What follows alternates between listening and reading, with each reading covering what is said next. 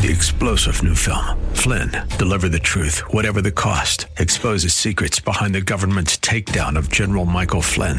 Flynn knew what the intel world had been up to. He ordered the first audit of the use of contractors. This set off alarm bells. He told the truth. He was the most dangerous person for Donald Trump to hire. They had to get rid of Flynn. Flynn, deliver the truth, whatever the cost. Available now. Watch it today. Go to salemnow.com. salemnow.com. Today, on this Thursday edition of Abounding Grace, we're continuing our look at Luke chapter 3, verses 21 and 22, the baptism of Jesus. That's next. Join us.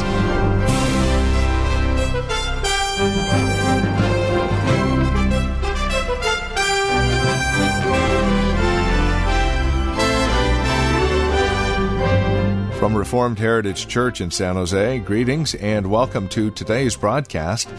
We're focusing on Luke chapter 3 this week, and today is no different.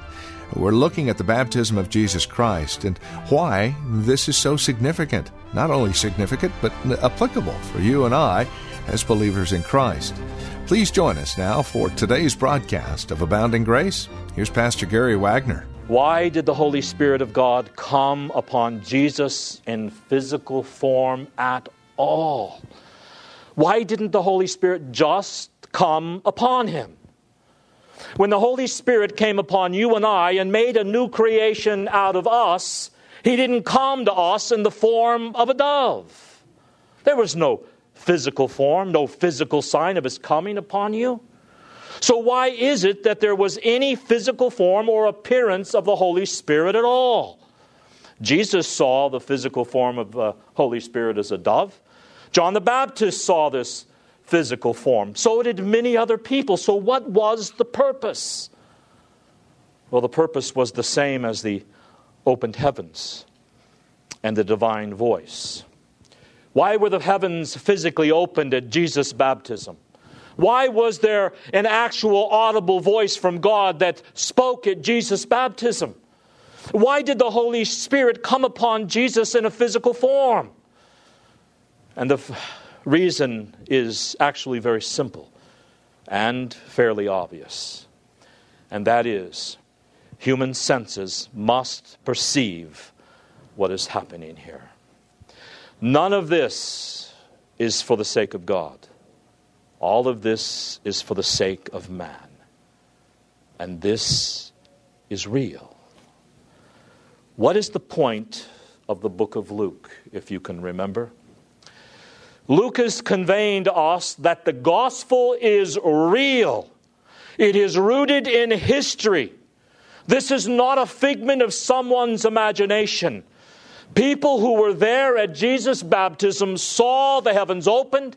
They actually heard with their literal ears a voice. And when the Holy Spirit was poured out upon Jesus, they saw this physical image of a dove upon him.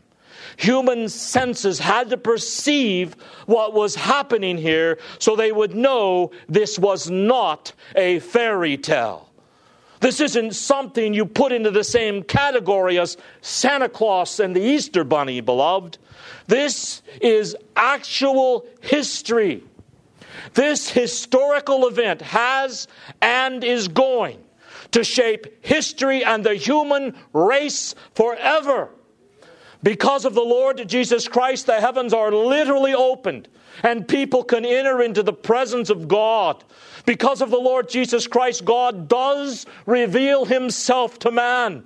And because of the Lord Jesus Christ being anointed with the Holy Spirit of God does come into people's lives. It is real. It is a fact. It is not a figment of anyone's imagination. So whatever the symbolism of the dove is, the point of the Holy Spirit coming in the form of a dove is to remind us that this really happened. Beloved, if you were there, you could have taken a picture of all these events, assuming that the glory of heaven wouldn't have ruined your film.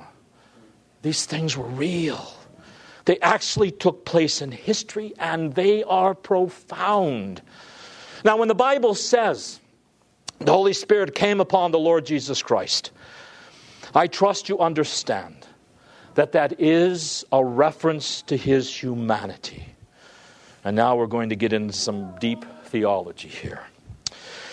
Remember, one of the points of Luke is that Jesus Christ is the divine human Savior. That He who is from God is God Himself. The Lord's Christ is Christ the Lord, and yet He is man. So when I say that Jesus is incomplete without the Holy Spirit, I am not talking about His deity. I mean, as the Son of God, the second person of the Trinity, He is perfectly complete, self-sufficient in and of Himself, and doesn't stand in need of anything He has made. So the Holy Spirit was not poured out in Jesus insofar as He was God, but He was poured out on Him insofar as He was man, to equip Him to do everything that was necessary to do for our salvation.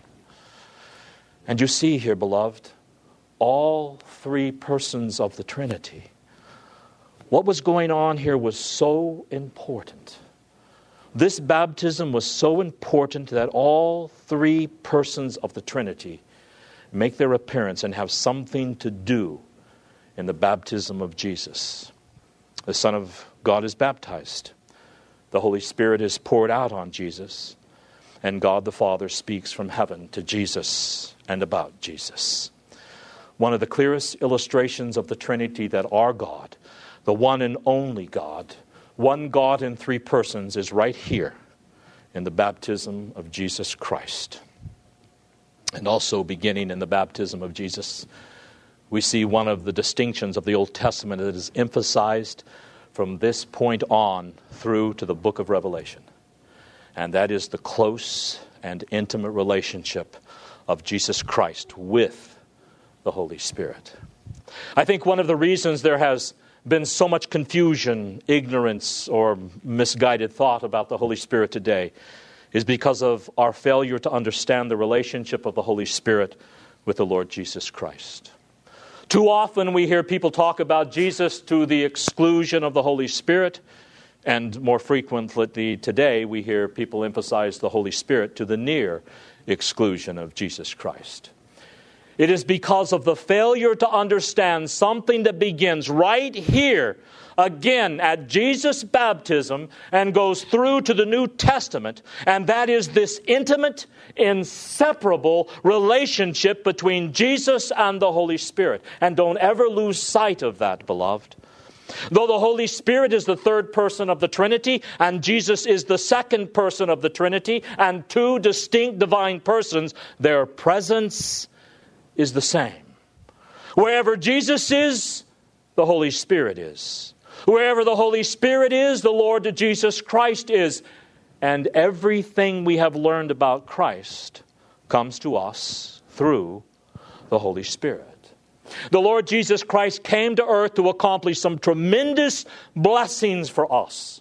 But all of those blessings reach our lives only because the Holy Spirit brings them into our lives.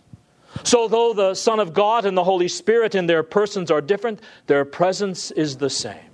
Where one is, the other is. Everything we have from Christ is brought into our lives by the Holy Spirit.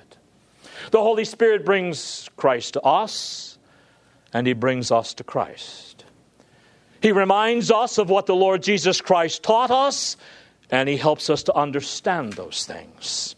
He reveals the glory of the person of Christ to us, convinces us of the authority of Christ's word, and bestows the power and the grace of the Lord Jesus Christ into our lives. The Holy Spirit and Jesus Christ are inseparable. So let's just take a few moments and look at the role of the Holy Spirit in the life and the ministry of Jesus. Turn with me, if you will, in the Old Testament to Isaiah 11, and then we'll turn to Isaiah 61. We'll learn a great deal about the Holy Spirit in the life of Jesus through these verses. In Isaiah 11, you have a messianic prophecy referring to Christ as the sprout of Jesse, or the sprout of David, a descendant of David. Jesus 11:1.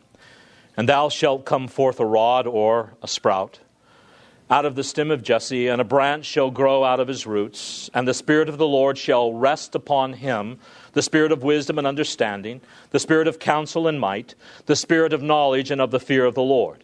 So here you have in Isaiah 11 a prophecy as to what is going to take place on earth as a result of the birth and the anointing of the Holy Spirit of the Lord Jesus Christ. This sprout of Jesse, King David's father, this descendant of David, would have the Holy Spirit of God rest upon him, and that Holy Spirit of the Lord would be a spirit of wisdom, of understanding, counsel, strength, knowledge, and the fear of the Lord. Now, notice in verses 4 and 5 what the Holy Spirit is going to enable him to do. With righteousness shall he judge the poor, and reprove with equity for the meek of the earth. And he shall smite the earth with the rod of his mouth, and with the breath of his lips shall he slay the wicked. And righteousness shall be the girdle of his loins, and faithfulness the girdle of his reins. As a result of the Holy Spirit of God coming upon this sprout of Jesse, he will not only have a perfect character, but he will be able to accomplish the purposes of God and destroy all of his enemies. As a result of that, notice what is going to happen on earth, and not as a result of Christ's second coming. As a result of the baptism of Jesus, the anointing of the Holy Spirit, this is what's going to happen. Verse 6. The wolf also shall dwell with the lamb, and the leopard shall lie down with the kid, and the young lion and the fatling together, and a little child shall lead them. And a cow and the bear shall feed. Their young ones shall lie down together. And the lion shall eat straw like the ox. And the suckling child shall play on the hole of the cobra. And the weaned child shall put his hands on the asps or serpent's den. They shall not hurt nor destroy in all of my holy mountain, for the earth shall be full of the knowledge of the Lord as the waters cover the sea.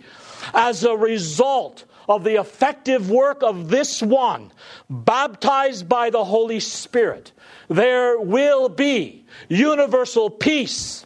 There will be the great diminishing of violence and lawlessness in the earth.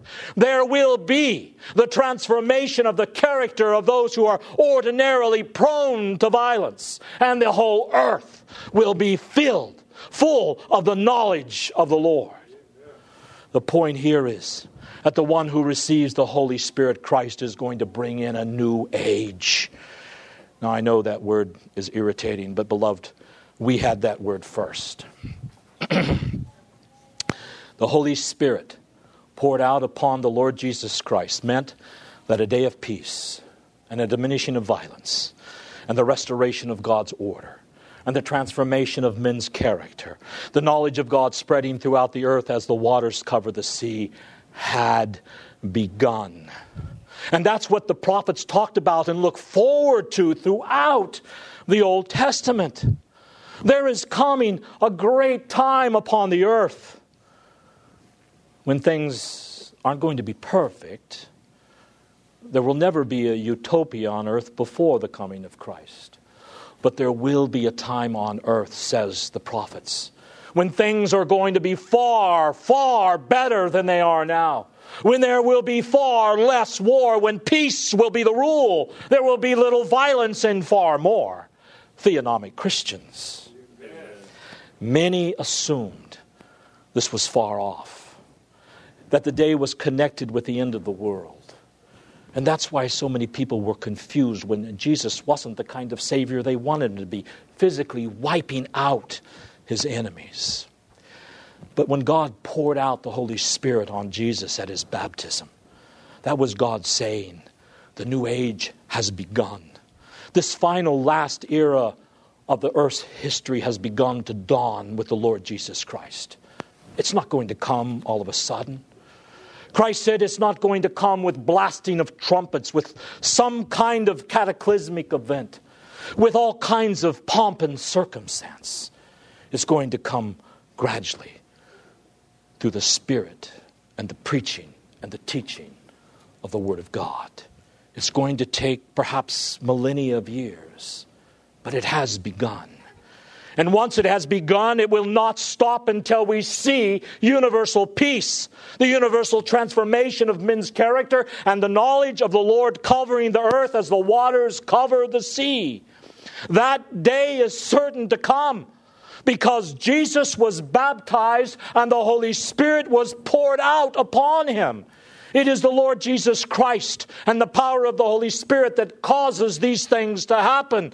This historical event, the baptism of Jesus Christ, has historical implications. Now turn quickly, if you will, to Isaiah 61:1. He says, first of all, the Spirit of the Lord is upon me. And if you look at Luke 4:18, you'll see that Christ actually applies that directly to himself. But let's read Isaiah 61, beginning in verse 1. The Spirit of the Lord God is upon me, because the Lord hath anointed me to preach good tidings upon the meek. He has sent me to bind up the brokenhearted, to proclaim liberty to the captives, and the opening of the prison to them that are bound. To proclaim the acceptable year of the Lord, and the day of vengeance of our God, to comfort all that mourn. To appoint unto them that mourn in Zion, to give unto them beauty for ashes, the oil of joy for mourning, the garment of praise for the spirit of heaviness, that they might be called trees of righteousness, the planting of the Lord, that he might be glorified. And they shall build the old wastes, and they shall raise up the former desolations, and they shall repair the waste cities and desolations of many generations. Beloved, this is all on earth and in history. And strangers shall stand and feed your flocks, and the sons of the alien shall be your plowmen and your vine dressers. But you shall be named the priest of the Lord. Men shall call you the ministers of God. You shall eat the riches of the Gentiles, and in their glory shall you boast yourselves. For your shame you shall have double, and for confusion they shall rejoice in their portion. Therefore in their land they shall possess the double. Everlasting joy shall be unto them. For I, the Lord, love judgment. I hate robbery for burnt offerings, and I will direct their work in truth, and I will make an everlasting covenant with them. And their seed shall be known among the Gentiles, and their offspring among the people. All that see them shall acknowledge them, that they are the seed which the Lord hath blessed. I will greatly rejoice in the Lord. My soul shall be joyful in my God, for he hath clothed me with the garments of salvation. He hath covered me with the robe of righteousness. As a bridegroom decketh himself with ornaments, and as a bride adorneth herself with her jewels. For as the earth bringeth forth her bud, and as the garden causes the things that are sown in it to spring forth, so the Lord God will cause righteousness and praise to spring forth before all nations. Here you have a prophecy of what's going to happen when the Holy Spirit of God comes upon Jesus.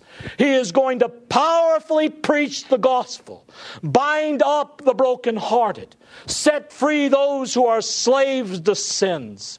He is going to comfort those who mourn. He is going to enable us to rebuild what sin has devastated. The restoration, the reconstruction, the transformation of civilizations and cultures of ruined cities for many generations will take place in history. The Lord Jesus Christ didn't save you just so you can go to heaven when you die, beloved, as great and wonderful as that is. The Lord Jesus Christ came to earth, and the Holy Spirit came upon him to rebuild the ancient cities that have been devastated and left desolate by human sin and rebellion. There is a new age that has entered into human history with the baptism of Jesus. It started out insignificantly and obscurely, but it is continuing to grow like the leaven that has been mixed into a loaf of bread. Every aspect of that loaf is transformed entirely by the leaven of the gospel. So this new age of salvation has arrived in the person of Jesus.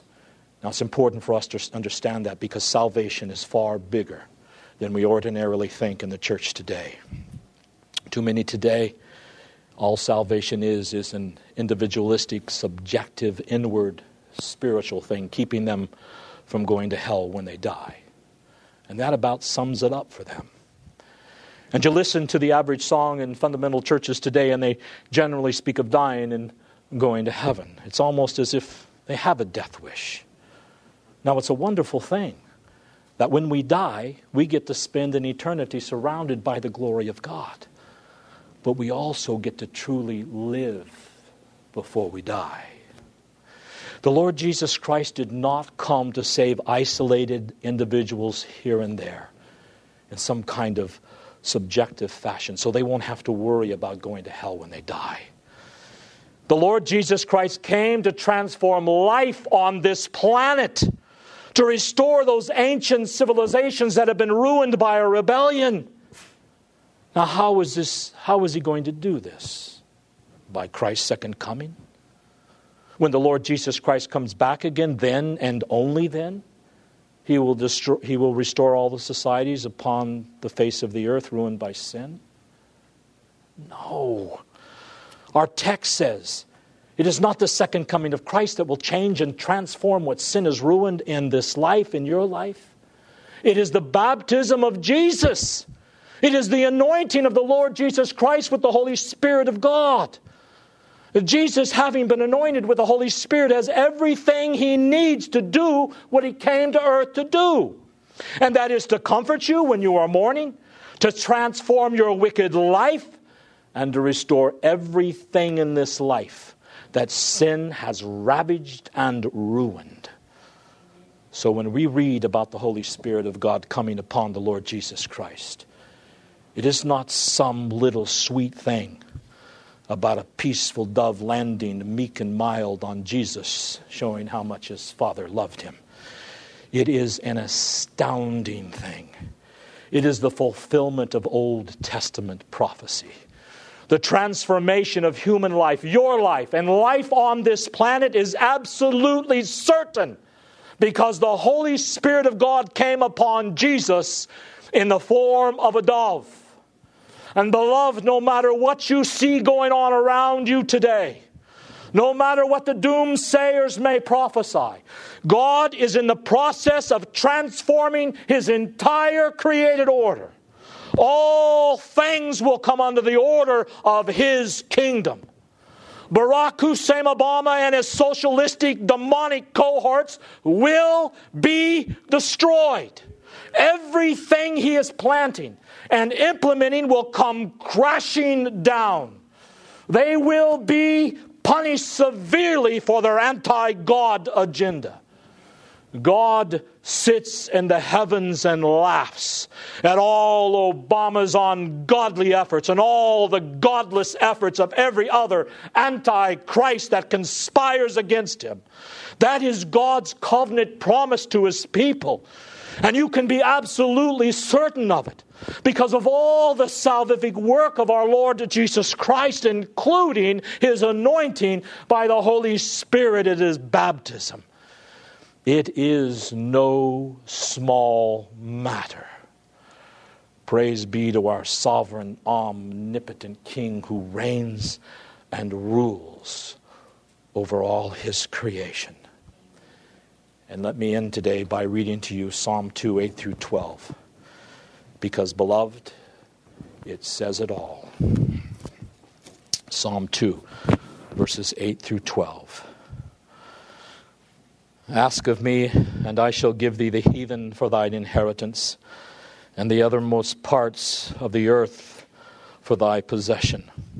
Thou shalt break them with a rod of iron. Thou shalt dash them in pieces like a potter's vessel. Be wise now, therefore, O ye kings. Be instructed, ye judges of the earth. Serve the Lord with fear, and rejoice with trembling. Kiss the Son, lest he be angry, and you perish from the way when his wrath is kindled but a little. Blessed are all they that put their trust in him. Well, that's all the time we have. This has been Abounding Grace with Pastor Gary Wagner, the ministry of Reformed Heritage Church in San Jose. It is our goal and desire that you would abound in grace through the preaching and teaching of God's Word. And that is why we come to you on a daily basis. Now, as we close out our time together, we also realize that some of these messages that are presented here on Abounding Grace are well worth reviewing again at your convenience.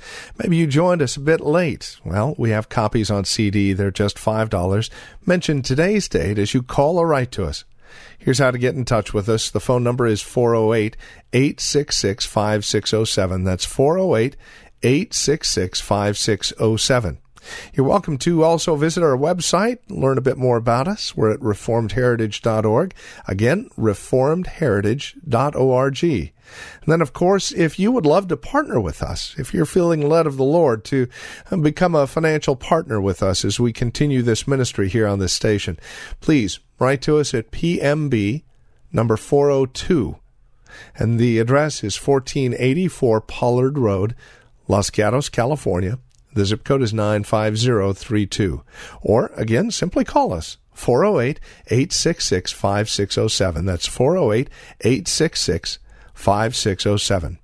You're also welcome to join us for worship. Sunday services here at Reformed Heritage Church are at 5055 Lone Hill Road in Los Gatos. We meet at the Lone Hill Church 2 in the afternoon, and again Wednesday evenings at 7:15. Directions can be found at reformedheritage.org or by, again, calling 408-866-5607.